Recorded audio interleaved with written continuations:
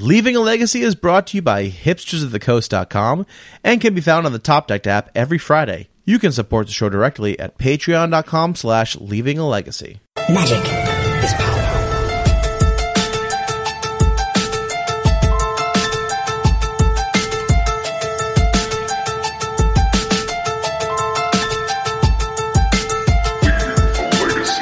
Hello everyone, welcome to another episode of Leaving a Legacy.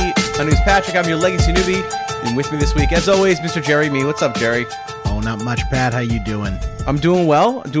Recovered well from the Pioneer event we had this weekend up at Gaming Etc. That was a lot of fun. Yeah.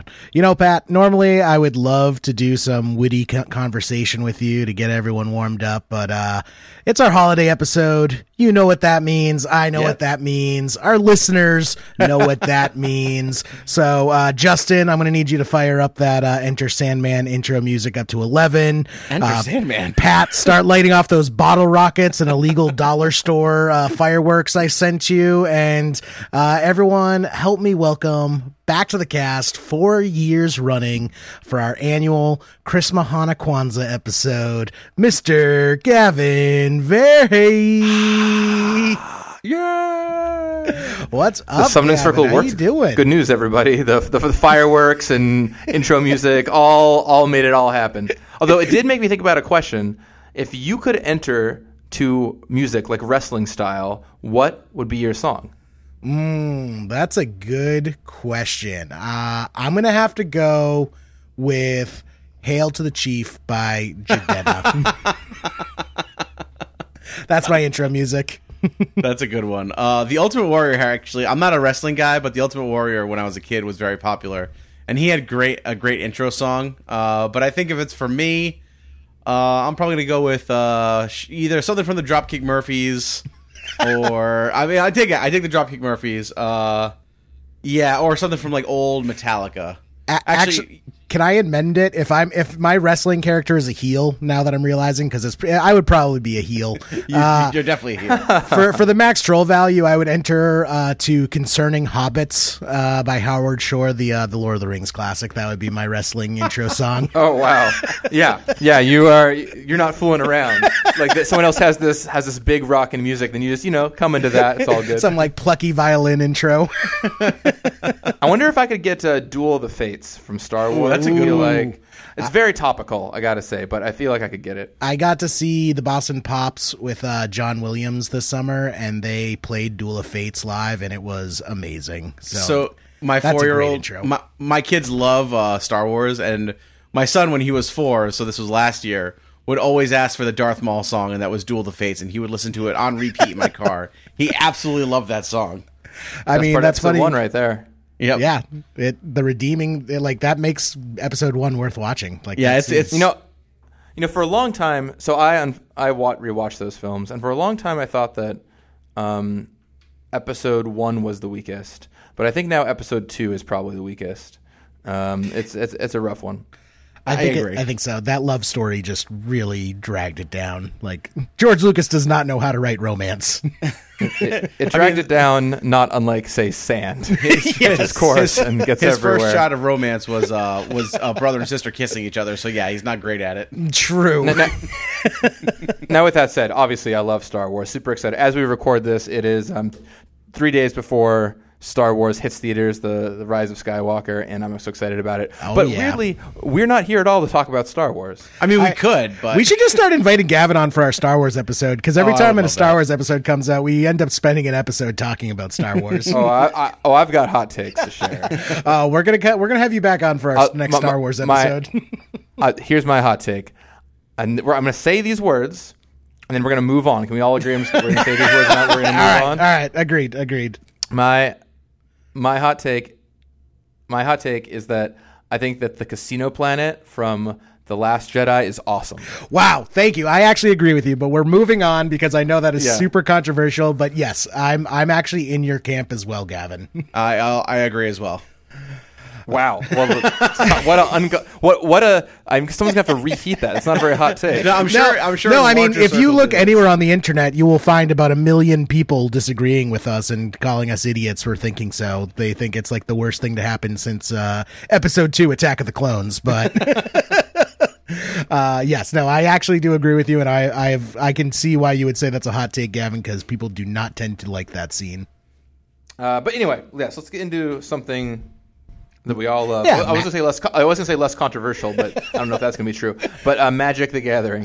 Yes, I'm glad you're addressing the elephant in the room, Gavin, because I feel 2019 of all the years. So we've been having you on since what 2015, I think it was your first time coming on the cast.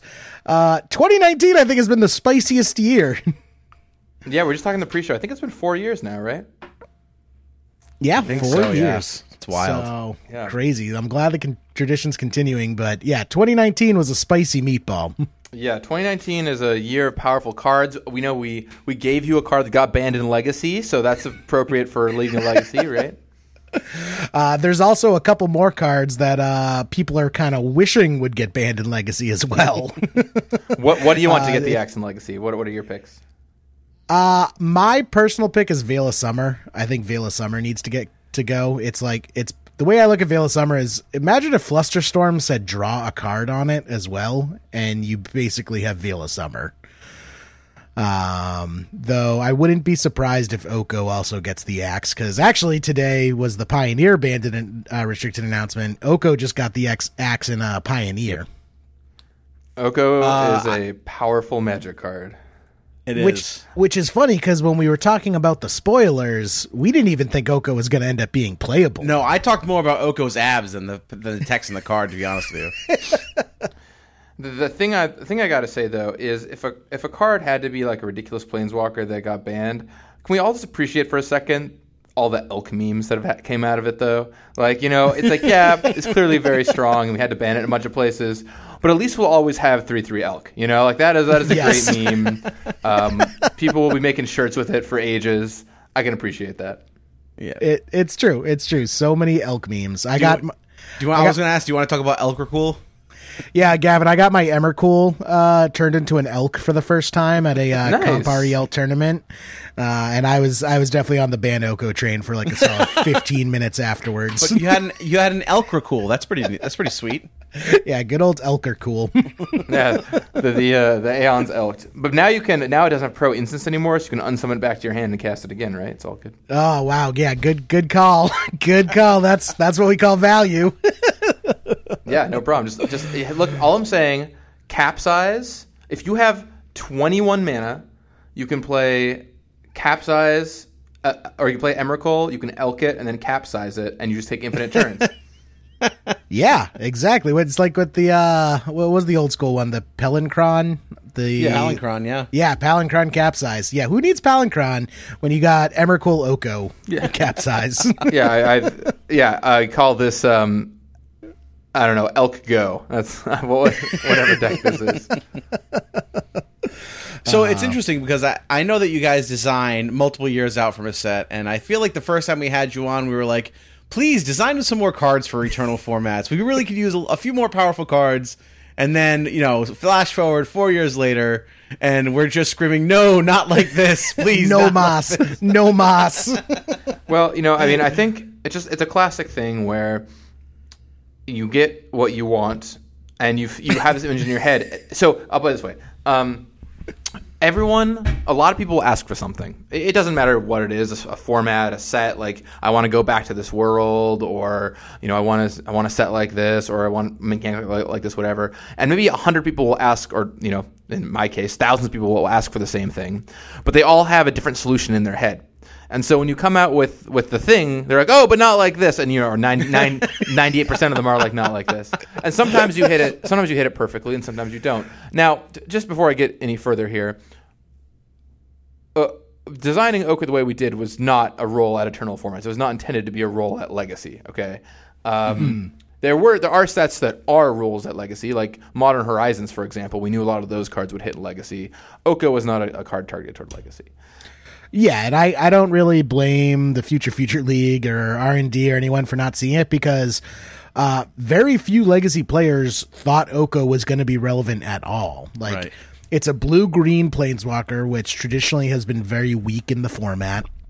It didn't really pass a lot of the traditional rules that comes to mind with viewing the power level of planeswalkers. It's like, yes, it kind of defends itself, but like turning your opponent creature into a 3/3 doesn't really save your planeswalker. It doesn't like have like the traditional power values. It's something about Oko, the way it plays games out, really breaks the mold.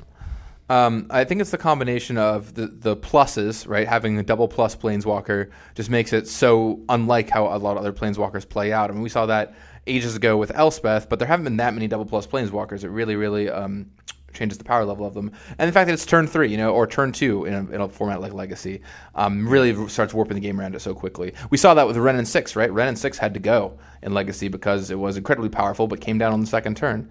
Right. And now Oko is doing the same. Yeah, and also both those cards came in with fairly high loyalty, right?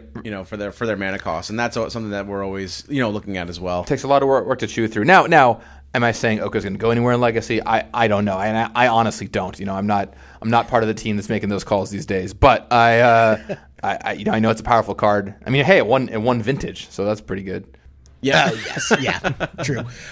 Speaking of also the high loyalty, I think people are sleeping on Royal Scions. I wouldn't be surprised, especially if Oko does end up getting banned, if Royal Scions starts seeing a bit of legacy play because really? That Royal high Scions, loyalty on the cheap. The cheap power, I think it can actually do some work in Legacy. I mean, 3-mana Planeswalkers are just so strong. And for us to launch 2 in the same set is a very gutsy move. So, right now, Royal Scions haven't done a ton, but I wouldn't be surprised if they start showing up places. I mean, they're powerful. My theory is Royal Scions haven't done a ton because everyone's so focused on Oko, and that's why my prediction is if Oko gets banned, I think that's when we'll start seeing Royal Scions start to get sleeved up. Sure. Yeah, I actually agree. Well, Royal Scions is a card that I thought might even see play in Blue-Red Delver. And that's like a really low-to-the-ground deck that doesn't want Planeswalkers. It pairs very well with Dreadhorde Arcanist, which has been another kind of darling of Legacy. Oh, talk about a sweet new card from 2019. Dreadhorde Arcanist is sweet. It is really sweet. For all the hate some of the cards in 2019 have gotten, I think Dreadhorde Arcanist was kind of like that, perfect example. It's like the Baleful Strix of 2019. Just like really well designed, exactly what power level that we were expecting. It's like, okay, well, what's a lot of people's favorite card? Snapcaster Mage. This is sort of like a reusable Snapcaster Mage that has that fun little Johnny moment of how can I work for it, right? And whether it's flashing back cantrips or finding a way to pump its power to hit 2 mana cost spells, there's a lot of fun to be had there. I mean, I've played this card in Standard, I've played in Modern, I've played in Legacy, I've played in Cube. But it never feels absurdly overpowered or anything. Right.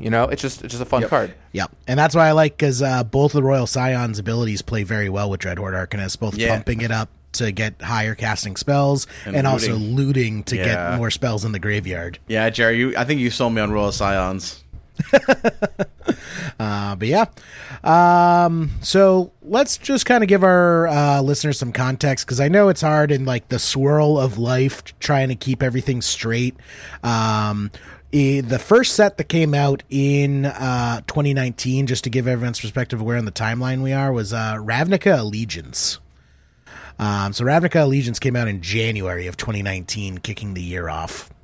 So, with Ravnica Allegiance, I feel I don't think there were any kind of real busted cards in Ravnica Allegiance, but any kind of fun design stories behind that, Gavin? Well, did Hydroid Crisis end up seeing any legacy play? Not quite. I know people talked about it. There was definitely some discussion of maybe it will, maybe it won't.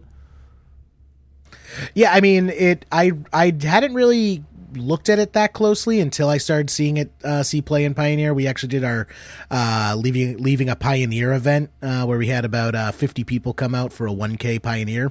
Oh, and yeah, we had Krasis was on camera a couple times, and it really reminded me of like a Green Sphinx's Revelation. Yeah, I mean, it is, right? You play it, you gain a bunch of life, you draw cards, but then unlike Sphinx's Revelation, you got to also spend a card dealing with their 3/3 or 4/4 flyer or something, right? And I mean, that's powerful.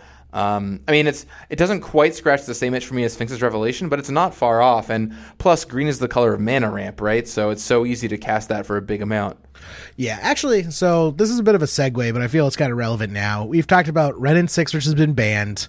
Oko, which is on the verge of banning, Veil of Summer, which is also on the verge of banning, Krasis being a big card in Pioneer and very interesting in other sets. Was there like a conscious decision at R&D to like beef up green? Like green seems to have gotten the shot of steroids this year. You know, it's funny. I've been getting that question a lot. And I think it's just the game always kind of has a pendulum that swings back and forth with what's getting powerful when. You know, for example, I think we can all have noticed that white is not at its prime right now. There's been a lot of discussion online about how weak white is or why white isn't seeing play. And so, you know, right now we're doing a lot of work to try and make white better, and we'll push and push and push, and maybe we're going to push the pendulum too far, and you'll have the same problem here. And with green, there was a long stretch of Magic where green wasn't very good, and now we've started adding more and more things into green's color pie. And you know, to that note, a lot of people have been noticing this about how it seems like green can do everything now. It can draw cards. It can have card selection. It can play. You can have removal in form of fighting. You know, all this kind of stuff. And so it wasn't so much a conscious push, just like us just continuing to explore what green can do. And well, it turns out it can do a lot. And if we give it everything all the time, it's dangerous. So now you'll probably see us scale back green a little bit and make white a little better and work on some of the other colors. And there's always a swinging pendulum of Magic and how everything works, because it's not about. I mean, Magic is not about getting everything to be exactly the perfect balance level at all times in terms of like every color, right? If every color was a 50 out of 100 at all times, well, then the game doesn't really evolve or feel different from set to set. And it's kind of cool when different blocks, different things are good. Right now, green is clearly far and away has been too strong this year, or has been super, at least the strong color of the year. But I think you'll see us continue to tweak that in the years to come. Yeah, it kind of reminds me of back in the day with Torment, when Wizards was like, guess what, guys? Black is awesome. Get ready for black. And even though I know we shouldn't do a set like that again, as a game designer, that kind of thing always attracts me. Like, ooh, I love the weird draft format. Sign me up. I don't know that it's ever been the right thing to do. Like, I'd be curious to know what people out there online thought of the fact that Fate Reforged drafted with both sets. On one hand, it was this cool draft gimmick, and there was a time travel thing, and it was kind of neat. But on the other hand, ultimately, it put a lot of constraints on Fate Reforged that I don't think made it a better set. I mean, the fact that it had to serve both the Masters of Dragons of Tarkir and Khans of Tarkir, while a fun thought exercise and like the kind of thing that game designers get excited about, probably just made for a harder to design set that people didn't like as much. Granted, Fate Reforged, I worked on that team. I think it turned out great. It played well, had a lot of cool cards in it. But there were a lot of weird things we had to do, like hybrid mana and stuff like that, to make sure it could work with Khans of Tarkir and Dragons of Tarkir. But yeah, the game designer in me is always like, yes, Torment. Let's try the all green set or whatever. Yeah, for sure. It's kind of like your friend who has like a black-red cube. Every card in this cube is black and red. And it's like, okay, this is cool.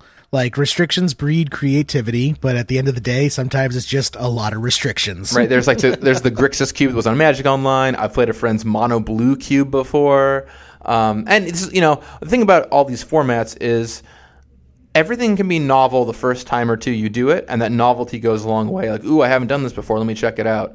But then when you're playing it for the 10th, 15th, 20th time, that's when you're like, wow, I'm kind of done with this. And the Magic's color system gives it depth, and so it's really important that the colors are all there at different times to be exciting, and that they're each good in different ways. Yeah, definitely. So moving along the timeline, coming out May 1st, War of the Spark. I feel this is where the controversy of 2019 really kind of started. War of the Spark, I think, was a great idea, but I think it really thrust the Planeswalker debate into the forefront of players' minds. Well, absolutely. And, first of all, any time you're going to do something that you've never blown out in a set and blow it out, we're going to find tricky things, right? And Planeswalkers are a card type that we have so carefully put out in the world. We've launched only so many here and there. And so to suddenly be like, okay, we're going to put out an absurd number of Planeswalkers in a set, and we're doing these static Planeswalker abilities and these uncommon Planeswalkers and these minus Planeswalkers. I mean, I think that this is one of the most ambitious Magic sets of all time. So much effort was put behind creating it, and the premise of a planeswalker in every pack and that many planeswalkers in the set. I mean, there were people in the building who did not think we could pull it off. I'll admit, the first time I heard about it, I was extremely skeptical. Like, this can't be right. A planeswalker in every pack. But, it grabbed eyes. And it got a lot of people excited about Magic. And, 2019, I'm proud to say, is Magic's tabletop's best year in history. There's never been a better year than 2019. And so the War of the Spark is definitely a factor for that. And the set was incredibly popular. It did extremely well.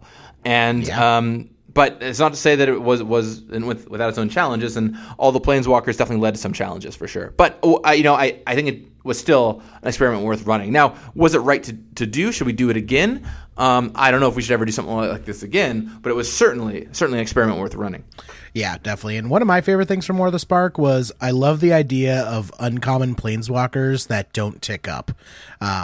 Narset excluded, I think all of those planeswalkers were very extremely well designed and I don't think any of them have caused any problems besides Narset, and really lead to some really interesting gameplay. They almost feel like living enchantments. Yeah, they do. They're basically enchantments you can attack, right? And we'd never really designed a limited format with this many planeswalkers before. We never did the static ability thing before. So there's a lot to try and get right and balance on these. And I think, one thing I've heard from a lot of people is, some kind of blanket statement about not enjoying static abilities on planeswalkers. And I think that where that stems from is people who... We had to make so many different planeswalkers, and we had to give them all static abilities, basically. That meant that we really had to stretch to some weird ones. Like with Narset, for example, that's kind of a weird ability, but we had to stretch to find another ability to put on a blue planeswalker. I think static abilities, when there aren't a million of them running around, are also a lot easier to keep track of, and you don't have to worry about us hitting as weird territory quite as often. But with that said, I'm super proud of the set. I personally think it's a blast to play in Limited. I think it's done a lot of really interesting things. And yeah, it pushed some barriers. Narset probably ended up a little too strong. But I'm really glad that we tried all these things out. And I think it'll inform us well for the future. Yeah, definitely. Now, I feel this is much more of a subjective question because I think it really just comes down to people's personal preference, and I think it also is influenced by when you learn to play Magic and what you view as like Magic as quote unquote Richard Garfield intended it. But a big complaint people have had is that they feel planeswalkers and planeswalker interaction leads to unfun play styles. Do you agree with that? Do you think that it's a misconception of players? Like, what is your take when you hear someone say it's like, oh, I don't like all these planeswalkers, it leads to unfun games? Well, to me, what's unfun about planeswalkers is when they start snowballing. I personally find the gameplay of planeswalkers when like, oh, my opponent plays one and I've got some creatures, you've got some creatures, and we like try and work. There's some interesting gameplay of back and forth and me trying to deal with your planeswalker. I find that interesting. That happens actually in War of the Spark Limited. I found that happened a reasonable amount, which is part of why I enjoyed it. Where things start getting a little less fun is like when my game plan is to unload a bunch of planeswalkers on you and just, wrath your board a bunch of times or whatever, and then just slowly accrue advantage behind all my planeswalkers, because it makes the game start to feel a little similar. I think some people have called it like 2-on-1 or 3-on-1 gameplay, where you play a bunch of planeswalkers and your opponent can't deal with it, which especially compounds constructed Magic, because if you are a control deck and you don't have an answer for planeswalkers, then if your opponent lands one, you're just going to slowly get grounded out by this planeswalker's activation. So I think a thing we've been talking about a lot more internally is answers to planeswalkers. We print removal spells that can hit planeswalkers. Like the Murderous Rider, is that its final name? From Eldraine. Yep. But what else could we be doing? Could we be doing Necrotalls? What other spaces are there that can hit things? Should more removal spells just stay or Planeswalker on them? Because regardless, when your opponent plays a Planeswalker, even if you kill it right away, they still get to activate it once, right? So the answers to them have to be pretty good. And I think, that's an area we're evaluating. At the same point, like, Planeswalkers are a huge part of Magic. They're the faces of our game. People get so excited about them. And I think, when you're a competitive Magic player and you have a background playing competitive Magic or Commander, or you've been in Magic for a long time, you can see the nitty-gritty of how they impact games and have a lot of opinions. But also, I'll put it this way. When I go to talk at schools or meet kids who are new to Magic, or even meet adults who are new to Magic, but especially kids, a lot of them rate their decks and their collections solely by the number of Planeswalkers they own. I'll never forget the time we took a bunch of kids through Wizards, and all they could talk about to each other were how many Planeswalkers they owned. And when we gave them Planeswalker decks, their minds were blown because it was like, holy smokes, I'm getting another Planeswalker for my collection. I'm not saying that's what Magic should only be about. I'm not saying that we have to make that a focus at the expense of everything else. And there are ways to make sure that all audiences are happy here. But Planeswalkers have been so important for growing Magic and growing its audience that I really don't want to downplay that. Yeah, it's a tightrope you guys have to walk because, Planeswalkers are very important for Magic's growth, like you've said. And in order for Planeswalkers to continue in that role, they have to be good enough that people want to play them in their deck. Like, no one wants an OG Tybalt. Like, they don't want their Planeswalkers to be unplayable.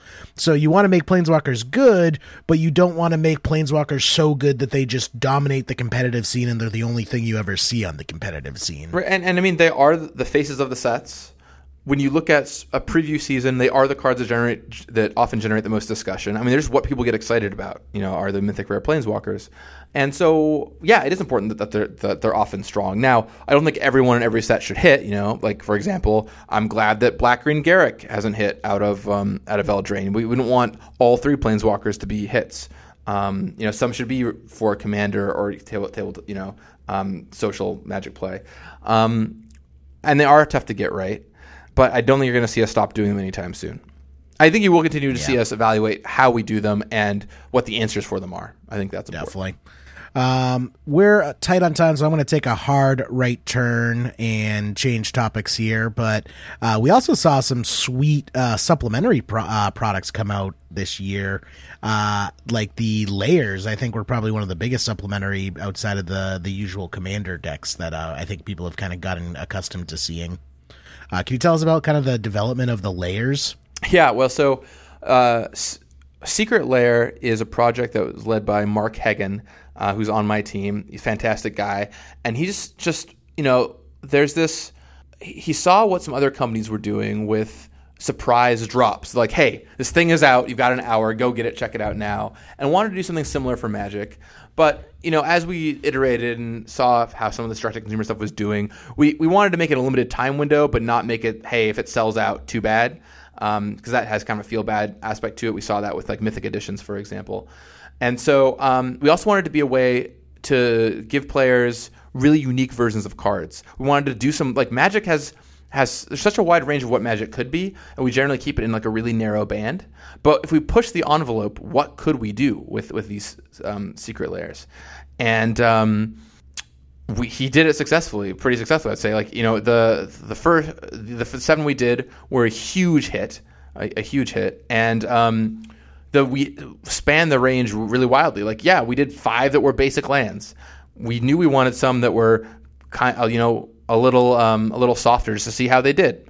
We tried some that we knew would be super hot, like Kaleidoscope Killers. We're giving you like these 3 Rockstar 5-color commanders in a box. Yeah, we knew that one was going to be popular, and it absolutely was, right? And then Bitter Blossom, also really popular. So we tried a lot of different range there. We tried a lot of different art styles. For example, the Serum Visions are just totally wild, right? Those are such a wild range of styles on those guys.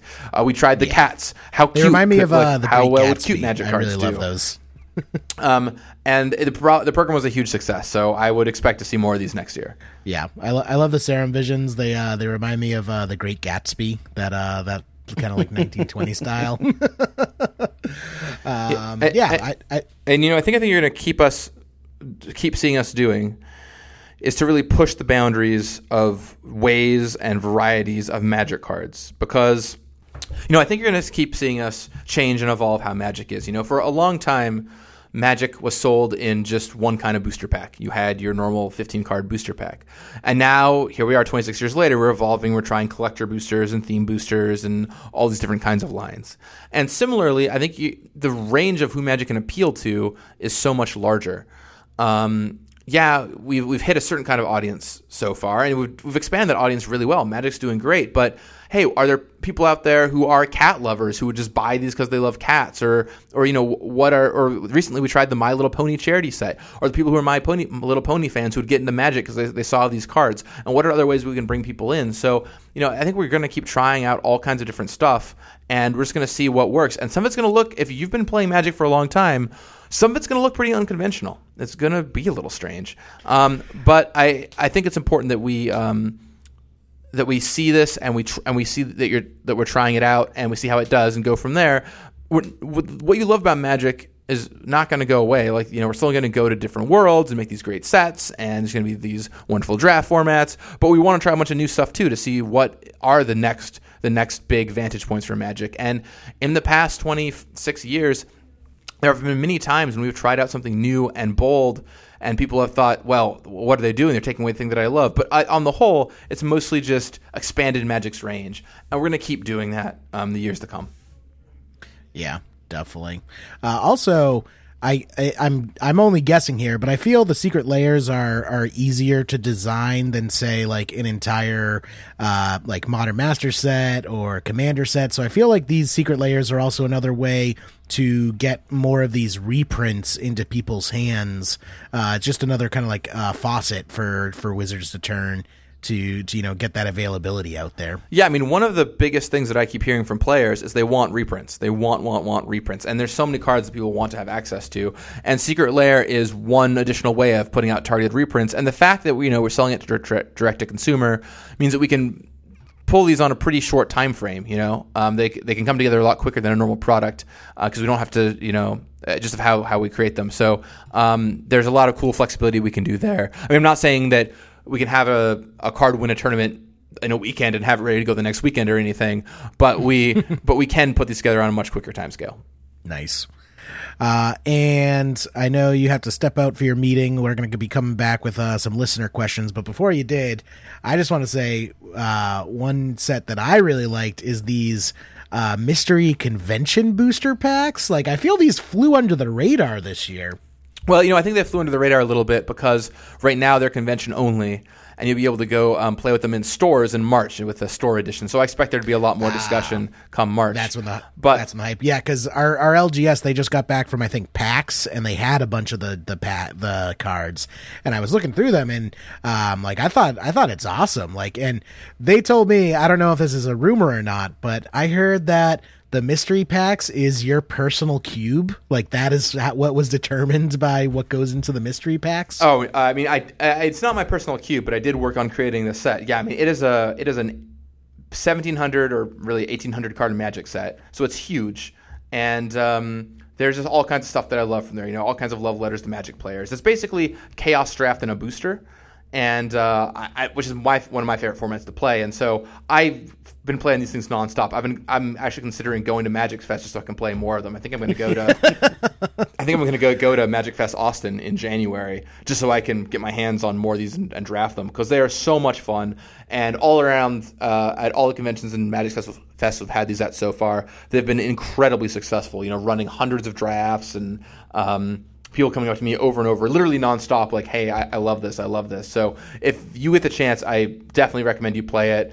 Also, there's like old card frame cards in these packs too. So you open up a pack and there's like, a Rishidan foot pad staring back at you, and like a weird playtest card, and some fun nostalgic stuff. So I find it to be a blast. And with the set so huge, you can draft it a bunch of times and never have the same experience twice, which is really cool too.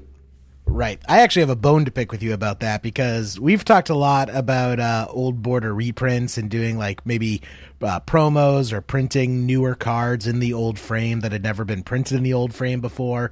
And like kind of the hurdle that we always discuss is the holographic stamp that, the newer cards that get printed need to have the holographic stamp.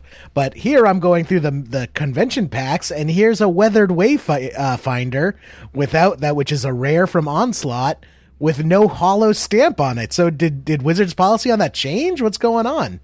Well, two things I'll say. The first is, that's always been our thing. It's like, hey, we want to make sure that these have this holofoil security stamp on them. But, we want to test the waters a little bit, right, and see how people actually react to that. And so far, I haven't heard many people say that they're worried about it. Of course, these kind of things are never a problem until they are, right? But Right. But still. Second, though, the way we did this set was very unusual, and I wrote a great article about it. Maybe you can link it in the show notes. Sure. But the way that we were able to do all this is you might notice that the cards in the set look identical to the cards as they were originally printed, except they have this Planeswalker symbol in the corner. Yes, There's no new expansion symbol, no nothing. And that's because behind the scenes at Wizards, you never hear about them, but they're kind of the unsung heroes of the company, or at least of Magic. They are the people who lay out all the cards and typeset all the cards and get them all ready to go. And for them, any set of Magic cards is the same amount of work as any other set of Magic cards, in the sense that Commander Anthology, for example, is for us just picking a bunch of 5 reprint decks. It takes us 10 or 15 minutes maybe, but for them it is as much work as dropping 5 brand new Commander decks on them, because they have to put them into frame and put their expansion symbol ready to go, and it's a ton of work, right? Any kind of master set, same deal, right? Even though it's us picking a bunch of reprints, they still have to do the same thing, although we put a lot of work into master sets on the design side. Anyway, so doing a set this large for Chaos Draft it sounded kind of impossible. Dropping an 1,800 card Magic set on their heads would be the equivalent of giving them over a year's worth of work all at once. I need this by Monday. But what we discovered is, and it was kind of an innovation that we all had this eureka moment about, is if they printed the files they had already created exactly as they were, well, that would be no additional work, of course, because they already created and vetted the files. So the kind of the compromise we were able to strike, the way we were able to make this whole thing work, is if they printed the old files exactly as they were, we could make the set basically as big as we wanted.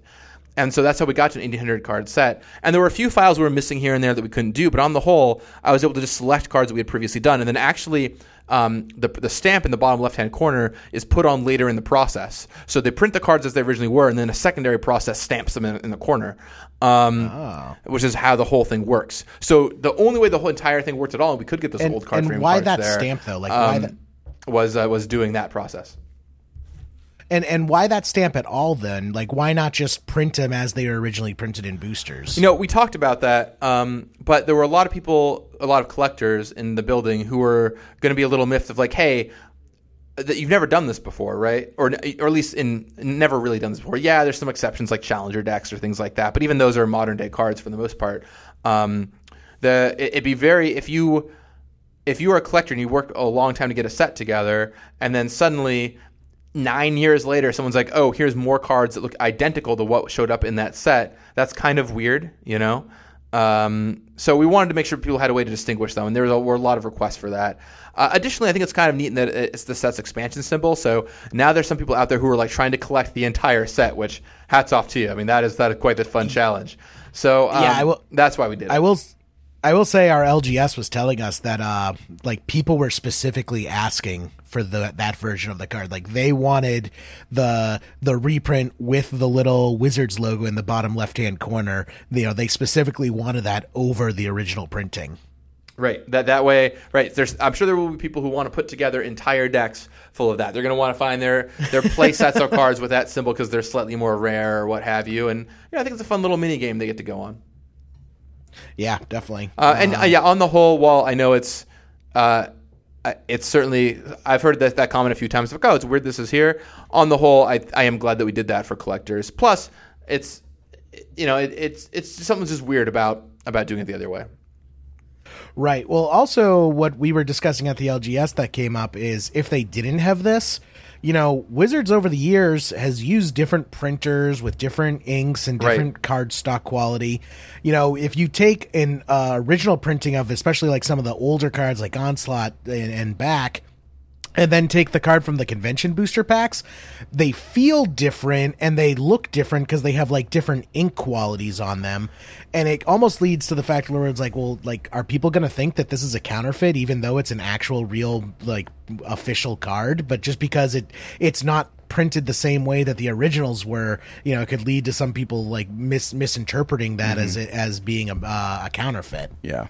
Right. Yeah. I mean, for example, the Mercadian Masks card, I think is where you see this really well. Like if you look at a Rishan footpad from Mystery Booster and a Rishan footpad from Mercadian Masks, even though they're identical files, literally we handed them off the same files that we used to print Mercadian Masks originally, just they are going to look less washed out because that's how that set looked when it was printed, And so even then, there'd be these weird variations where, hey, I'm going to go trade for a Rishan footpad, but they're all from Mercadian Masks allegedly, but these ones look different, It's kind of weird. So, yeah.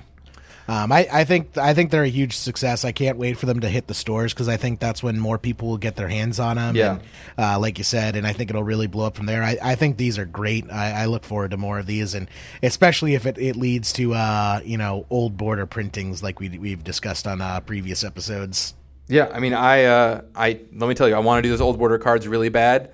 And I will say, a lot of people have noticed in the building that people seem to be reacting very well to these old frame reprints right here. So one more slight push toward getting those old frame cards. Yeah, I told you, Gavin, if I need to write letters to someone, I need to order a pizza to someone's office, you just let me know. I'm a good person to be writing letters to about this. So. I get to do the weird fun projects at Wizards, and I do all the promo cards, so I'm a good person to ask. Awesome. All right, Jerry, let's get into the Q&A segment of the show today. Oh, boy. Now, Pat, being our resident baby boomer, I know you love your emails. You want to start with the email questions? Yes, I printed them all out, and I'm ready to read them. You printed them out? I'm glad. You printed out your questions? No. There are people who call me a boomer. I don't know why. It kind of drives me nuts because I'm 34, but... I like to just lean in and tell people I print out my emails and file them away for later. Pat is just exemplifying the boomer stereotype. Right. All right, let's. This one's interesting because it's comes from an email who says it's Jack Vanilla, but then it's signed Franco Boli. So we'll just say it's Jack Franco Vanilla Boli. He wants to know, what was your happiest day working at Wizards of the Coast? Ooh. Wow, there are so many good days to choose from.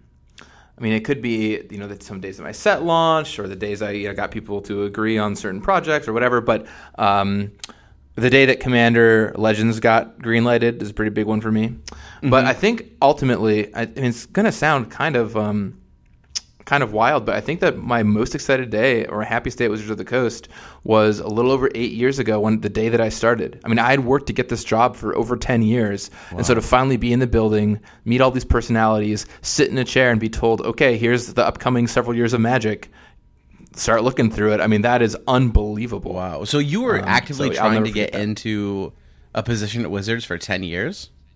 Yeah, when I was 11 years old, I wanted to come work at Wizards, and I was hired when I was 21. That's amazing. So I spent 10 years trying to get that job. Like I did writing, I did play professionally, I did the whole thing, and I always had an eye toward getting that job at Wizards. I talked about game design. I tried to present my arguments in such a way that, it would be clear that I had a knack for understanding the game at a game design level. And I mean, it all eventually miraculously worked, and I got my dream job. So coming on in was really an amazing experience. That's amazing. I didn't realize that you had your eye on that kind of career for so long. Yeah, it's what I've always wanted to do. And, I'm so happy to say that 8 years later, it still is what I want to do. That's awesome. That's great to hear. Sick. All right. I got some more questions here from the Facebook page. All right, bring it on, Facebook. Yeah, also, I want to preface, guys, I'm going to skip a lot of these questions because while Gavin is a powerful wizard, he is not an all-powerful wizard who controls anything and everything that happens at Wizards of the Coast. Well, and just, I think it's important to set context for the listeners here. So, what I do a lot of these days is product architecture and product design. So I do some game design. Certainly, I work on projects. I was one of the lead designers of Mystery Booster. But a lot of the work I do is on coming up with new products and ideas and working on our wide range of products, and then actually working with other designers on the sets they're making. So, for example, I might architect a set of Commander decks, which means I'm not actually in the trenches designing every card, but I'm talking to people about the cards that they're making. So, for example, last year, Glenn Jones and Ethan Fleischer were the two lead designers of the Commander decks. Now, that doesn't mean that I don't get a lot of messages sent my way and I can't answer them, but just so you know kind of what my job title is, it might be a little different than you remember in years past. Yeah, you've kind of, as senior designer, you've stepped more into that, senior position of kind of being the Sherpa for the other designers and helping them out. Yeah, a product architect is kind of my jam. Anyway, yes, go ahead. On to the questions. Awesome. So John Kerman wants to know, is this trend of 2019 power creep the new norm? And I think Wizards has made statements about that this year, about kind of the power level of 2019 and kind of setting expectations for the next, couple sets. I think, like I said earlier, we always try and look for, oscillate on things and try and look for new ranges to be in. And, we want to be more powerful than, say, Ixalan, for example. And the play design team is still trying to figure out exactly what the perfect point is for standard power level. And I'll admit, I don't do a ton on the play design team these days. Those folks know more than I would. But I think Brian Hawley wrote an article recently that talked about this, and maybe we can link that in the show notes. Perfect. Cool. Yeah, awesome. Up next, this is something we kind of touched on before, but I'm just going to say it because I think there's probably 5 or 6 other people who also asked for it. When are we getting new cards in foil old frame? Foil old frame. You all have progressed from just old frame. You're so greedy. I think you're like, oh no, old frame not good enough. When are we getting the foil old frame? I mean, I love me some foils. I know there are also other people out there, especially in the old school community, who don't want the foils. But yeah, people want that old frame, Abrupt Decay, old frame Ponder. We just want it bad, Gavin. We want it bad. Well, I would love to make that happen. I am very firmly in your court here. I think that Mystery Booster has really helped show people like the old frames, and I've got some extra ammunition. So let me see what I can do. And stay tuned. I would like to make this happen. Plus, we're coming up on 30th anniversary in a few years, and there's all kinds of cool stuff happening. Nostalgia is cool these days, right? Stranger Things and all that. So. Let me see what I can do. Excellent. I would love, though, just like last time, because I know these things change every year, if there are cards you really want to see in the old card frame, let me know. And especially, I would love to know a range of cards, because I'm not saying we're doing this, okay? But theoretically, let's say we made a whole set full of old cards or new cards in the old card frame. Well, we couldn't give you all rares. So what are some of the commons and uncommons you want to have too, right? Are there just fun commander cards you want, or cards you've always loved that you think are charming? Stuff like that is cool to know too. So send it my way. Nice. Definitely.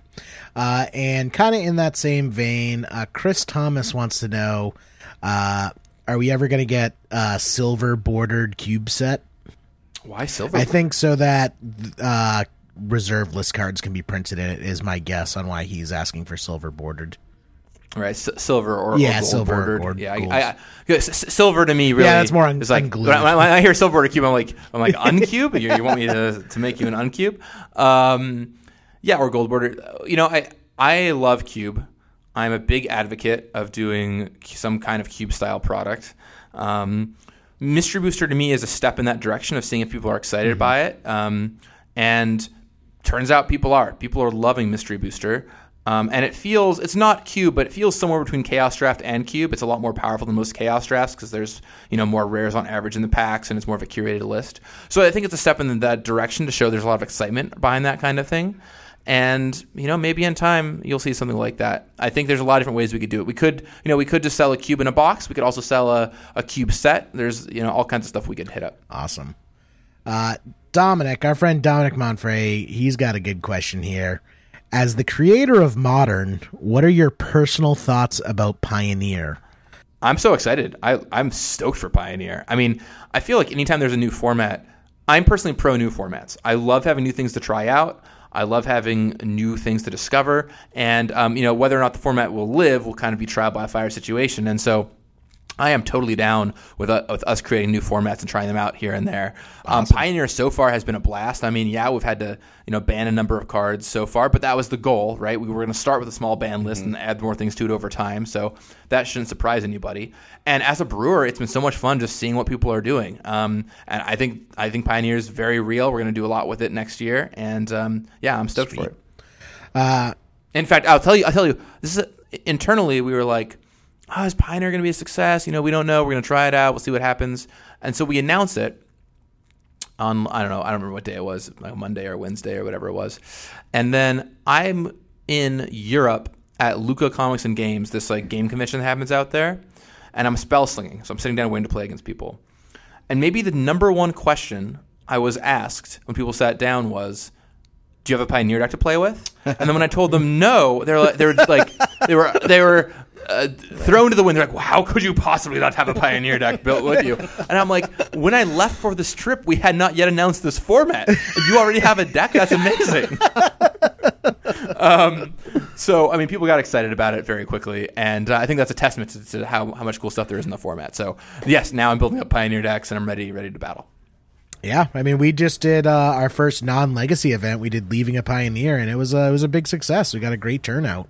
You needed some new alliteration, though. Leaving a Pioneer is not quite pushing a pioneer or planning a pioneer. We were also considering like pioneering a legacy, and I don't know. We're still workshopping the name.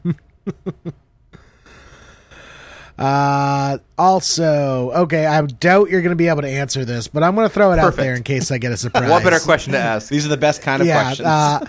Matthew wants to know slivers in 2020, yes or no? We just gave you a bunch of slivers. Yeah. We want more, Gavin. Give us more. Here's what I'll say. When you sit down and you're at dinner, you have this great meal, and then you're like, I would like some dessert. And they bring you out, like, you're like, great, what dessert do you want? And you're like, you look at the menu, it's like, oh man, there's so many great options. And then you're like, okay, we're going to have this ice cream. And they bring you out this like great ice cream, like 3 little dollops of it, and you chow it all down. You're like, oh my gosh, that was so good. You know what your immediate instinct is? Your immediate instinct is to like call over the chef and be like, yo, chef, I would like more of this ice cream, or I'd love to try some of your other desserts. And we don't do that. Or at least I don't do that. Maybe some people out there do. But in general, your stomach hasn't quite caught up to you yet, and you're going to be if you eat a second round of ice cream, you're going to feel kind of crappy afterward. Like the first round of ice cream, great, wonderful, glad you ate it. Second round of that same dessert, you're like, ooh, that was not necessary. So this is not a yes or a no answer. It was just a metaphor I was creating. But the metaphor to me is, give it some time, for slivers. We know they're popular. We know players want more of them. You will absolutely get more of them in the future. There is no worries about that. But I don't know that we have to have them every single year, right? Things are more fun when you don't have them all the time, and you don't want a course of 6 desserts. I mean, I do, but after dinner, Excellent. Friends, was a metaphor. Excellent. You get an A on your English paper. Here's a fun one from Phil. Which Magic character would win a presidential election? Bonus points if it's not Nicol Bolas. I mean, Jace is pretty good at wiping people's minds and controlling them, right? It's got to be a strong pick. Yeah, but does he have the charisma to be a president? That's the question. Here's potentially a more interesting question. Which Planeswalker is least qualified to be president? Oh. Well, Vraska can't ever talk to anyone, right? Because they just turn to stone. No, so that's not the lore. Not a great diplomat. That's not the lore patch. He can control. Yeah, I know, but I'm just saying, as you get the whole Darth Vader rule by fear thing going on there. I'm gonna say Ugin because he's dead, and you can't have a dead sitting president. I'm going to say Urza, because he's been known to be a bad person in a place of power. I would think that just makes him the most ideal political candidate. I feel like Urza would not want to be a president. He'd want to be like a supreme leader.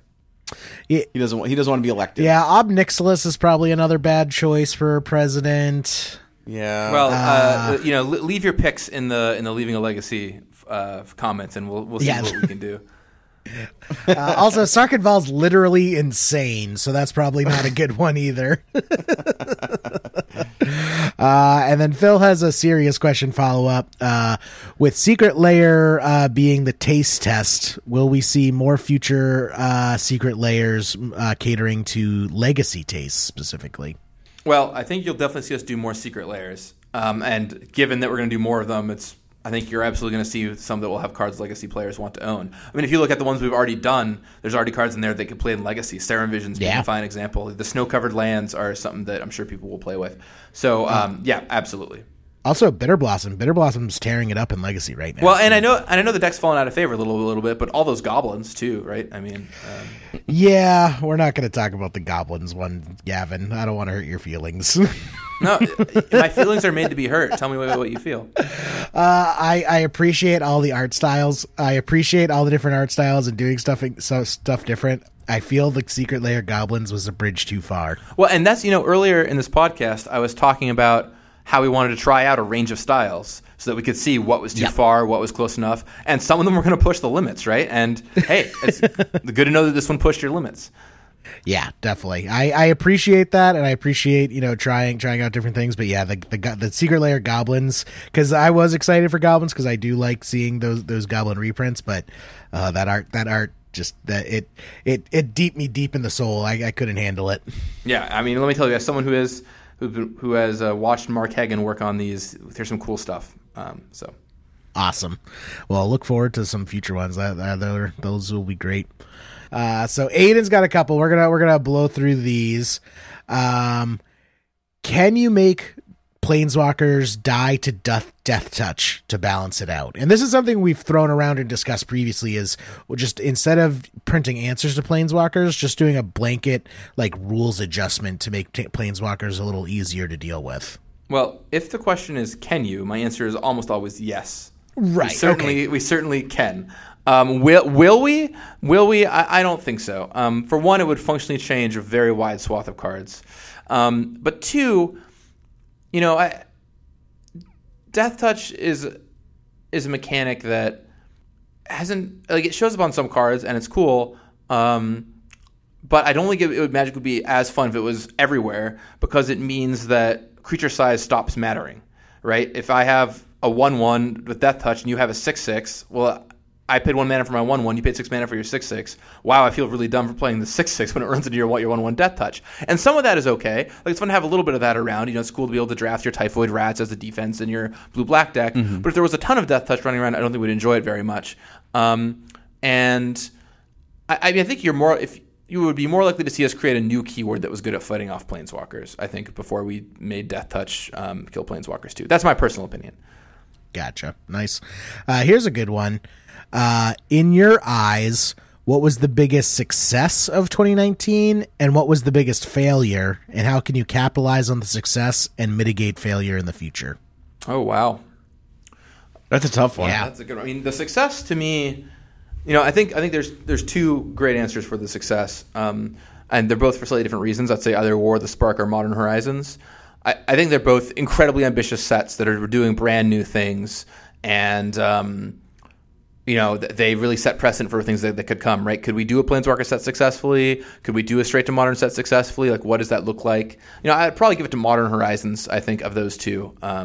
Although War was very ambitious, but Modern Horizons was really something brand new and out of left field that was a tricky one to get right. Least successful thing of this year, as far as products go. Also, I mean, everyone forgets about these, but the guild kits were a total slam dunk too. That was another great product. Let's see, what else? What was maybe not a success from this year?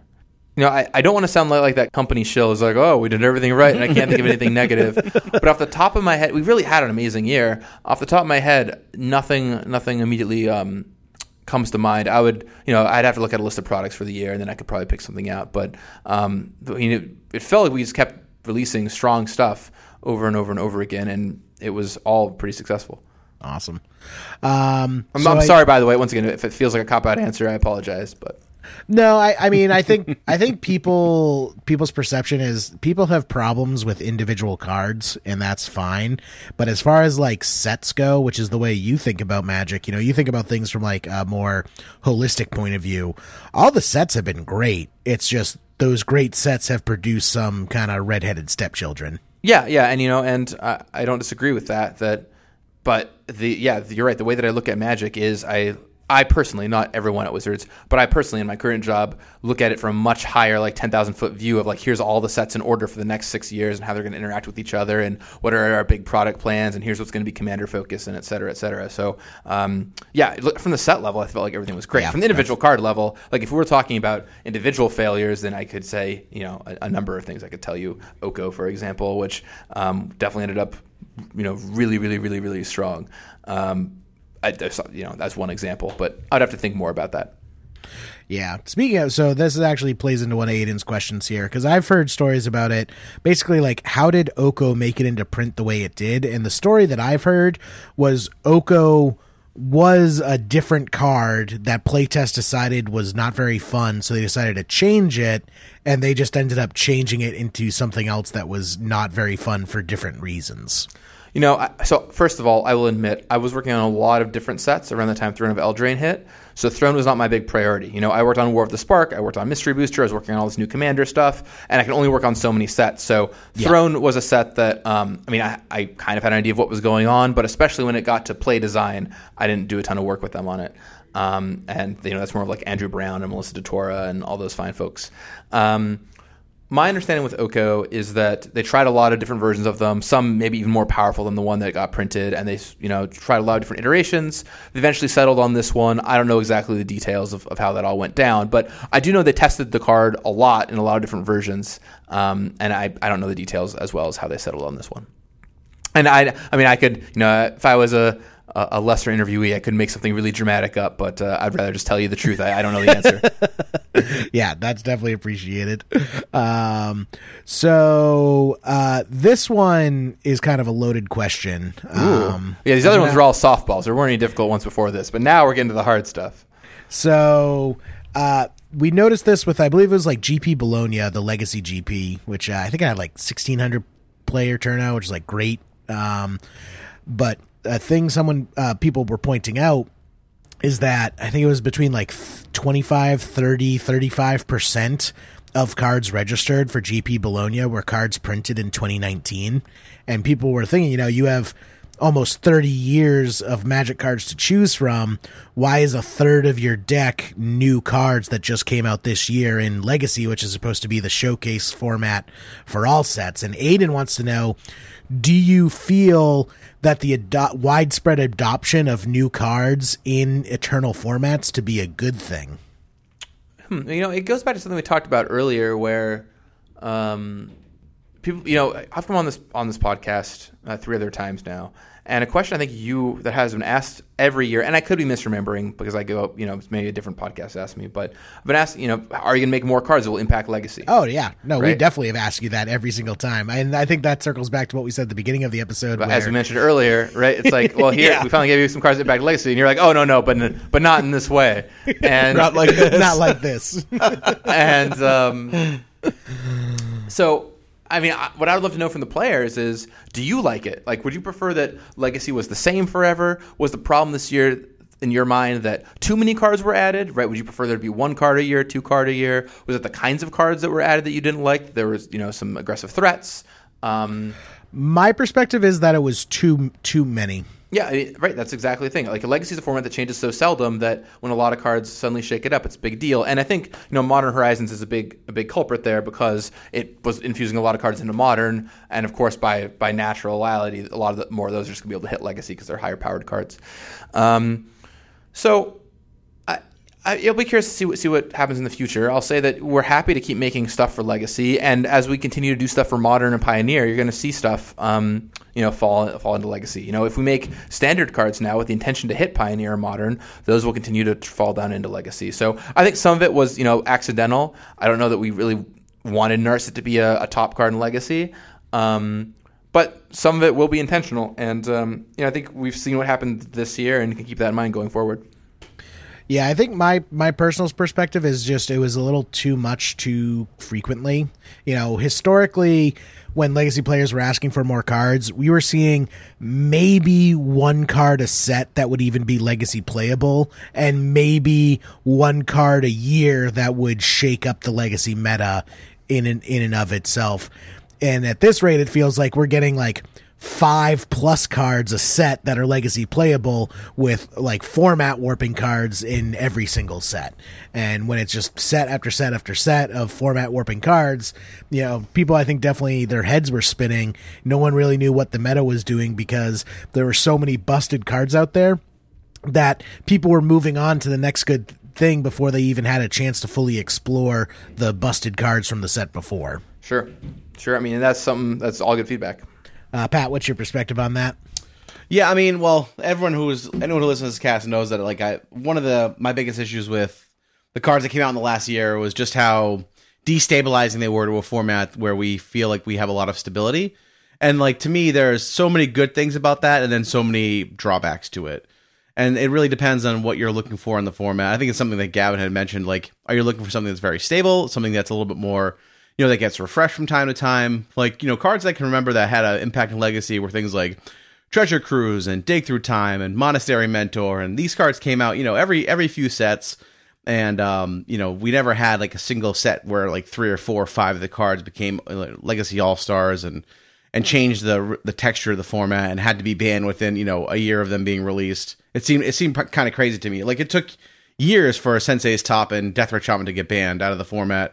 And we saw Red and 6 get banned within 5 months of it being in the format. So, I think that they're, what's the best way to put it? I think that Wizards probably, you guys run a business. I completely understand that. And, you guys are looking to, increase your bottom line or however you want to describe it. And, a lot of that is, like you said, people love Planeswalkers. That's a huge selling point for fans of the game. And, those are probably my least favorite part of Magic are Planeswalkers. I don't think that I don't like the way that they change the game. Again, this is for me who's been playing for a long, long time. So, I guess what I'm saying is that aspect of it I haven't been a huge fan of. But yeah, I mean, 2019 we saw a lot of cards come into the format, and things are still shaking out, like you said, Jerry. People have been jumping from new toy to new toy without really fully exploring kind of where those are leading us. So it'll be interesting to see how things shake out is what I'm saying. There are cards that I'm not a huge fan of, but I'm sure things will shake out in the end. Here's the interesting question. If we, let's say theoretically there were 10 cards we made in a year that were going to impact Legacy. Let's say I could just tell you with complete certainty there will be exactly 10 cards that will impact Legacy. Never actually going to be this way, but I'm just curious. Of course. How would you prefer them divvied up throughout the year? Would you prefer that they're all in one set, so a big change happens at once, and you're ooh, here's all this new stuff to try out? Would you prefer that every set has 2-ish or so, and you get to slowly try them out as the year goes on? What would you all prefer? That is such a good question, and obviously, if we had a crystal ball and we were that aware of what cards would and wouldn't impact formats, I think people who work with you, Gavin, would love to have that kind of omniscience. That's a good question. I kind of like things being sort of lightly sprinkled throughout the year, personally. Yeah. I would say that with Legacy playable cards. If we're talking about Legacy format warping, on the power level of Deathrite Shaman, Renin 6, I would say first 10 is too many just for that many warping cards, but for actual warping cards, I would kind of want it front loaded all at once. So that you said playable, not necessarily okay. Warping, Yeah, right? so so if it's playable, I would want it sprinkled out. You want 2 or 3 Legacy playable cards in each set, because that is what makes spoiler season exciting for Legacy players. Is going on that treasure hunt for the Legacy playable card in the spoiler. Which by the way, a lot of times we get wrong, because when we saw Modern Horizons, I know some people kind of raise their eyebrows at Red and 6, but I think, like you said, Oko kind of flew under the radar. Astrolabe seemed like a good card, but we weren't really sure of it. Veil of Summer from M20 was kind of flew under the radar as well. So it's funny how it doesn't. none of us are batting 1,000 when it comes to identifying cards that are powerful in the format. At least not in this podcast. So. Yeah, it's hard. It's really hard. We try and do it all the time, and even then, as you noted, we still miss sometimes. So it's tricky. Mm-hmm. I mean, and again, like I think I've said this every time you've come on when people ask tough questions, and of course, like we are. I don't want to say critical, but we care a lot about the game, and obviously you do too, and the people who work at Wizards do too, and I think we all want what's best for the formats and for the game, as for the game as a continually aging and innovating brand, and I think we can all get most of what we want when it comes down to that. Nice. So. Jeremy Tibbetts, though, taking it in the other direction, loving the spice. He's not content with vehicles and planeswalkers. He wants to know, when are we getting a new card type? Bring it on. Wow. How about that for a question? I mean, we've given you a lot of new toys this year. Oh. Yeah. Do you feel that there's design space for a new card type right now? Like, if you were going to design a new card type, do you even have a remote idea of what that would be, or is that something you're not really thinking about now? Well, all I'm saying is, if you've played Mystery Booster Convention Edition, you know that there is a Vanguard card among the playtest cards. So it's draftable. You can play it in your sealed deck. So there's a card type for you. Oh, interesting. So that's a thing. I have some ideas for different card types we could do, but there's a few things. First of all, I think Magic has a pretty good range of card types that do a lot of the things you'd want to do in a game right now. And second of all, adding a new card type is such a difficult process. First of all, it takes a lot of design work to get just right, because once you introduce it, it's locked that way forever. We spend a lot of time on things like planeswalkers and equipment because we wanted to get them right, because that's how it's going to be going forward. Two, you're introducing something brand new into a game that's Definitely. 26 years old, and how is it going to interact with all the other cards? You got to take all that into consideration. Mm-hmm. And then three, historically, when we try out new card types, it tends to end up with cards that are too powerful, right? You look at vehicles, for example, in Kaladesh, or equipment in Mirrodin. So that's the thing we'd want to be very, very careful about. So it just takes a lot of work to get right. And yeah, I think you'll see at some point in Magic's future, you will absolutely see another card type. I have some ideas for what they could be, but I don't think that there's any rush to do it right now. Doing something, I say this a lot, doing something for the sake of doing the thing is almost never a good reason. Doing something because a set has a need for it, or we think the game would be better for it, is a much better reason. And there are a lot of sets I could think that we could make that might want specific new card types, or there are issues I could see in the game that someday we might need to solve that might want specific card types. But right now, I don't feel like the game needs any new card types to function, and so I wouldn't want to put it in just to put it in. Good. This is an interesting one from Marcus. When do we get basic islands planeswalkers? I want to be able to respond with a fetch land activation to get a static ability on a planeswalker for a brainstorm out of my island. He wants fetchable planeswalkers. I made mystery boosters, and I don't even understand that. He's a notable high tide player, if I'm not mistaken. Yes. Okay, so wait, so can you back up? Can I? It's possible I just didn't catch this right. So you want to be able to crack a fetch land and get a planeswalker? Yes. He basically wants a basic land with planeswalker text. Next question. I think that question pretty much speaks for itself, and I think we'll move on to the next question now. Yeah. I appreciate all questions. That one is, I made Mr. Boosters, and that one is pretty wild. Okay. Awesome. So Jasper has a good one. It's actually for you personally, Gavin, instead of just screaming at the void of WotC that a lot of these questions are. I would love Gavin's take on one-sided prison effects. I know that a lot of people bemoan the War Walkers, and that even Mark Rosewater has said that static abilities were too much for limited. But what I haven't heard people talk about much about is that one-sided prison effects on a lot of them. Narset, Teferi, Karn all put a lock on the opponent without the same kind of deck building constraints other prison cards could impose. So, I think, and I alluded to this earlier, but one of the things about War of the Spark is we had all these planeswalkers, and we wanted them all to have static abilities. And so because of that, we had to dig pretty deep to find some of them. The first few are easy. When creatures die, you get a bonus. Great.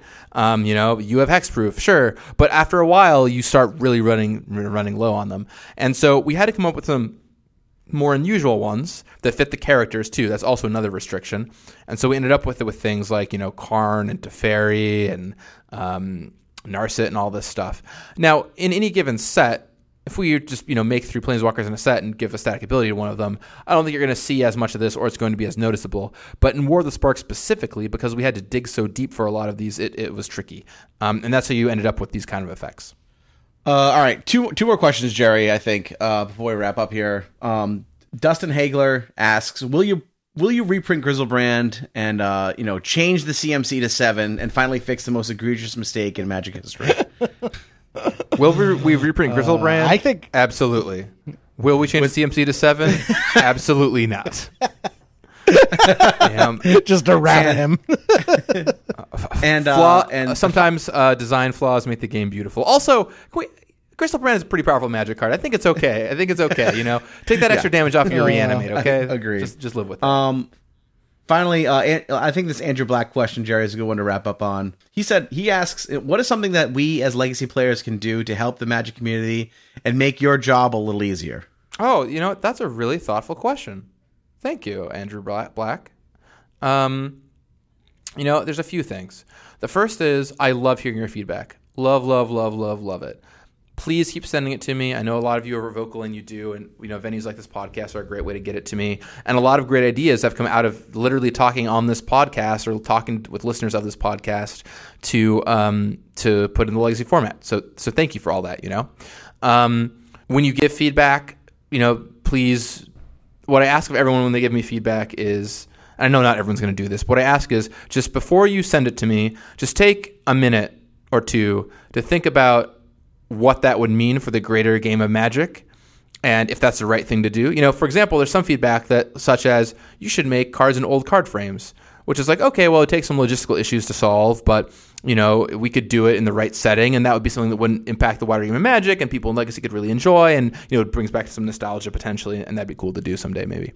But on the flip side, there's and once again, no offense to anyone here, but you should make an island planeswalker, which is just like, that's gonna be bad for standard. It's gonna blow up Legacy. It doesn't make any sense. Why would we do that? And I get a lot of requests from people all the time, and so think if you can just pre-vet them with yourself a little bit and think about what the ramifications of what that would be, it really helps out. And I know, by the way, I think the Island Planeswalker thing was a joke. My guess is that was a joke. Yes. So I'm sorry for picking on it, but it's picking on something that was intended to be a joke is always easier anyway. So just take a couple minutes, think about what the ramifications of such a thing would be, and then please send me your feedback, and that's really, really helpful. As far as what you can do in the greater context of Magic, I think being welcoming is really important.